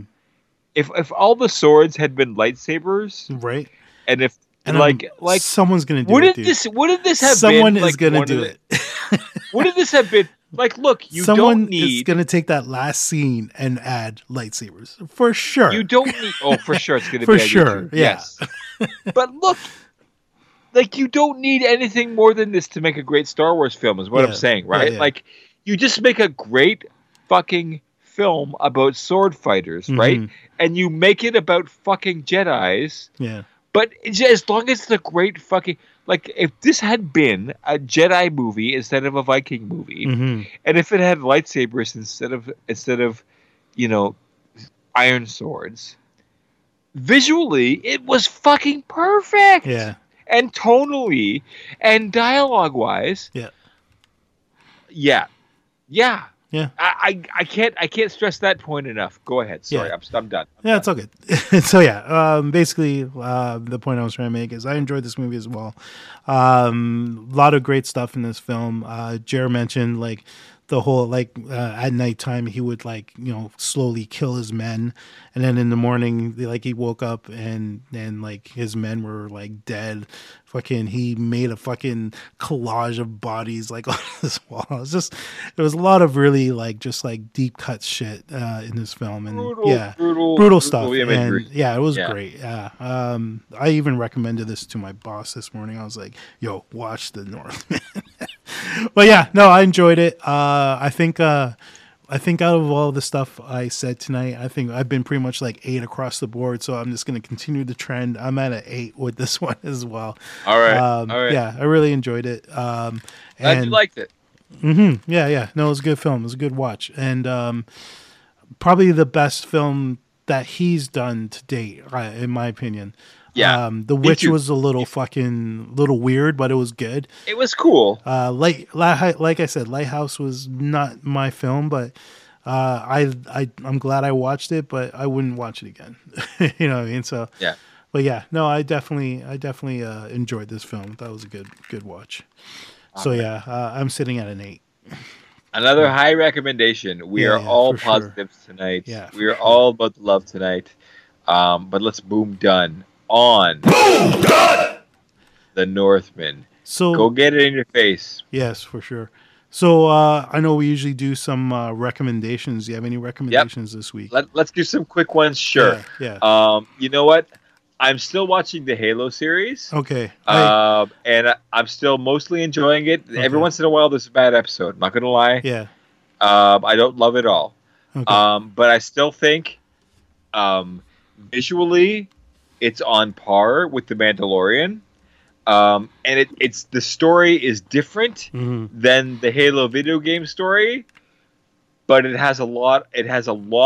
It's totally based on the Halo video game story. So if you're not mad about the ways they diverge from it, there's a lot in there for you to love. And I think it's good. I think it's worth watching if you're a Halo fan. Yeah, I do want to watch it. Even if you're a Mandalorian fan, you might enjoy it too. I hear a lot of fans are butthurt about him having sex, though. Yeah, so there's a ton of stuff. Yeah. There's a ton of stuff in this story. The story is okay. Okay, I have a thought, an explanation for what I want to say about this. The story is the story from the video game. Yes. Okay. Okay. But it's got a 1,000 things added to it that weren't in the video game. Okay. So there's a million new complexities, intricacies, and characters even that aren't in the video games. But all the characters and all the story from the video games is still kind of there too. Okay. So it's missing nothing in my opinion, but it's added stuff, and some of it is good and some of it is not so good. Okay. There's a character named Quan, and up to this point, she's focused on just way fucking too much, and she's nothing from the video games, and she represents all the major changes from the video games. And it kind of fucks up the plot a little bit. And she's not good or entertaining or likable at all. And I think she's the main problem. Okay. But other than that, dude, it's a totally fun, watchable show. And if you're a Halo guy, and I know you're a Halo guy. Yeah, I am. So being a Halo guy, like every episode has moments that are just like, okay, this is written just for the Halo players. Yeah, okay. And they're fucking awesome. They're like they're fun. They're like little moments of serotonin rushes. Right. Fan service, like true fan service. Yeah, okay. So I recommend Halo with the caveat for Halo fans, and for Mandalorian fans. Okay. Not the best show ever made, but still, like, there's a lot of worthwhile stuff in it. Okay. What else am I watching right now? Still winning time. The story of the Lakers. So good. I It's an finished it awesome. yesterday. Yeah, it was great. Oh, you finished it. Yeah, You're ahead yeah, of me. Oh, yeah. I awesome. finished it Oh, yesterday. okay. Yeah, Okay. I highly fucking recommend Winning Time. 100. Winning Time. Yeah. Go get it in. That's all my recommendations, Kev. I turn it over to you. Let's wrap up. Okay. First, I want to recommend the new Kids in the Hall. I finished. Oh, I haven't seen it yet. Yeah, eight episodes. It's the kids are back, man. It's great. Nice. Okay. It's definitely more on the R-rated side that they didn't do when Good. they had their original run. There's a lot more male nudity in it than I was expecting. You'll see what I mean when you watch even just the first episode. Like even the first sketch is just like dick. Okay. But yeah, no, it was really funny. It was great. I'm pretty sure they're getting a second season, so I'm all on board for that as well. Good. They even I'm happy. I'm happy for those guys. Those guys are like local guys to us, right? Yeah, Like exactly. they might as well be like any of our friends. They're so close to us in their origin and where they came up and For sure. probably where they are right now. So like there's a specialness to the Kids in the Hall thing For sure. for us. I went to see them live in their original show. Okay. I was in high school. Oh, yeah, You nice. know, I was like a pure Kids in the Hall fan. Mhm. I'm personally I'm a little bit this is kind of weak, but I'm friends with Bob Wiseman, who is friends with Bruce McCullough. Okay. And I did some work with him. Made some music for his solo stuff. Mhm. So I feel like the Kids in the Hall are so closely connected to us locally that you know, any success they have is great. I applaud it. So I'm totally looking forward to watching that. Yeah, Go it's ahead. good. I recommend it, especially if you're a fan of the original show. They bring back a bunch of like old school characters and and they introduce new ones. It's really good. It's really funny. Do they de-age them? I saw some clips where I was like, no, no, no, not at all. They're almost 60 and they're proud. So yeah, no, Good. okay. No, there's no de-aging. I can't remember if I recommended this last time we did this show, but Everything Everywhere All at Once. I did watch that. I can't remember if I haven't seen it yet. I'm looking forward to it. Yeah, it's good. It's like we're talking multiverses. This movie is the multiverse of madness. It's so fucking out there. It's so good. I recommend that highly. I'm pretty sure it's out and streaming now. So yeah, watch it. I would have recommended watching in the theaters because it's a movie that deserves to be watched on a big screen. But yeah, it's a good film. I recommend it. And also a little surprise for me. Yesterday, I decided to watch that Chip 'n Dale Rescue Rangers movie. I wasn't a huge fan of Chip 'n Dale Rescue Rangers growing up. When did that come out? Oh, it just came out on Disney Plus, like I think Friday or something like that. Yeah. So it's Something on Disney. my son might like. Yeah, no, absolutely. So it's kind of like a Roger Rabbit type situation where, there's live action and these cartoons live in the same world as these live action characters, but there's tons of cameos in this movie. Like you cannot, you'll probably have to watch the movie like 2 or 3 times to catch all the cameos, but there's so many, and there's so many, ones that I wasn't even expecting. You know what I mean? Like there was even a cameo by Beavis and Butthead. Beavis. Oh, really? Yeah. But there was even little Star Wars cameos. There's so many cameos in this film. It's really funny. I was actually really surprised. It's Andy Samberg and John Mulrooney. I can't remember how to pronounce his last name. Mulaney? Maloney. Maloney? I think it's Mulaney. Something like that. Mulaney. Yeah. They play the adult versions of Chip and Dale. He's funny. Cool. But yeah, no, there's like a lot of cameos in this movie, a lot of big names. Of course, like all of the Lonely Island guys are in this movie. The director is one of the Lonely Island guys. So, highly recommend it. It was a little bit of a surprise for me. Like I saw the trailer and I was like, you know what, this actually looks pretty funny. So I gave it a chance, and yeah, it surely was. It was actually really funny. So, if you're not a fan of the Chip 'n Dale Rescue Rangers because I never really watched it. It's still enjoyable. So yeah, and they even poke fun of Alvin and the Chipmunks too, and it's funny. So yeah, that's my other recommendation. Cool. Mm-hmm. I'm going to check that out. I actually, that was completely off my radar, Kev. Thank you. I'm going to check that out with my kid. All right. Seth Rogen was great in this film too, by the way. He does a voice in it. He's fucking great. His character is really funny. So yeah. Cool. All right. Cool. Well, here we go. We said we were going to keep it short, and we failed again. Yes. But we had a great chat. We had a great conversation. 100. And we covered a lot of stuff. We covered a lot of great stuff tonight. All positive. No negativity tonight. Nope. All good. And it was good catching up with you again, my brother. For sure, man. I'm looking forward to this Friday. Yes. This Friday. I hope Bill and Greg are listening. The OTOG Roundtable after show for Obi-Wan Kenobi. Maybe we'll just do it for the premiere, and maybe we'll just do it again for the finale. Yeah. Maybe not every week. Yeah. Right. But I hope we're going to do it next week. I think we are. Mark it on your calendar. I'm not guaranteeing it, but I'm saying it's very likely. Right. I think it's going to happen. Okay. Obi-Wan is going to be sick, dude, and it's going to carry us all the way.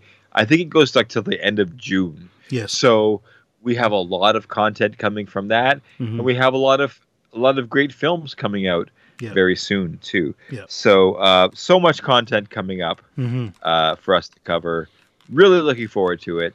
Kev, I might even start a YouTube channel. All right. We're going to see, but I'm thinking about it. I've been working on it for a long time. Yeah. Just like a solo thing where I review films, kind of like a Kevin Stuckman kind of thing. All right. Chris Stuckman, Kevin Stuckman. Who's Kevin? You're Kevin. Yes. Chris Stuckman kind of thing. We'll see. Okay. But I'm very excited about all the content we have coming. Yeah. There's a big pipeline full of stuff coming. All right. And we already alluded to the Star Wars Celebration announcements that are coming up soon. And I think we're going to get. We didn't even talk about the Vanity Fair stuff that was. No. But yeah. There's a lot. Go out and read Vanity Fair. The future is bright. Yeah. It is. For guys like us who like obsess about this stuff and who like review it and like make content out of it. Yeah. The golden era is coming. Yeah. We're just on the precipice of it. This summer is going to be fantastic. Yeah. And the future after that is going to be fantastic. So all love and positivity and light tonight, Kevin. But let's wrap up. Is there anything? Is there anybody in the chat? Is there anything we need to address before we? There's definitely one thing. That's the end? Yes, Miss Jackson. Yes. That's the end of episode 90 of Too Old for This Podcast. 90. So come back for episode 91, which is, I guess it's going to be the OTOG Roundtable, recapping Obi-Wan Kenobi in 1 week's time. Right. And other than that, I guess just chill. Till the next episode.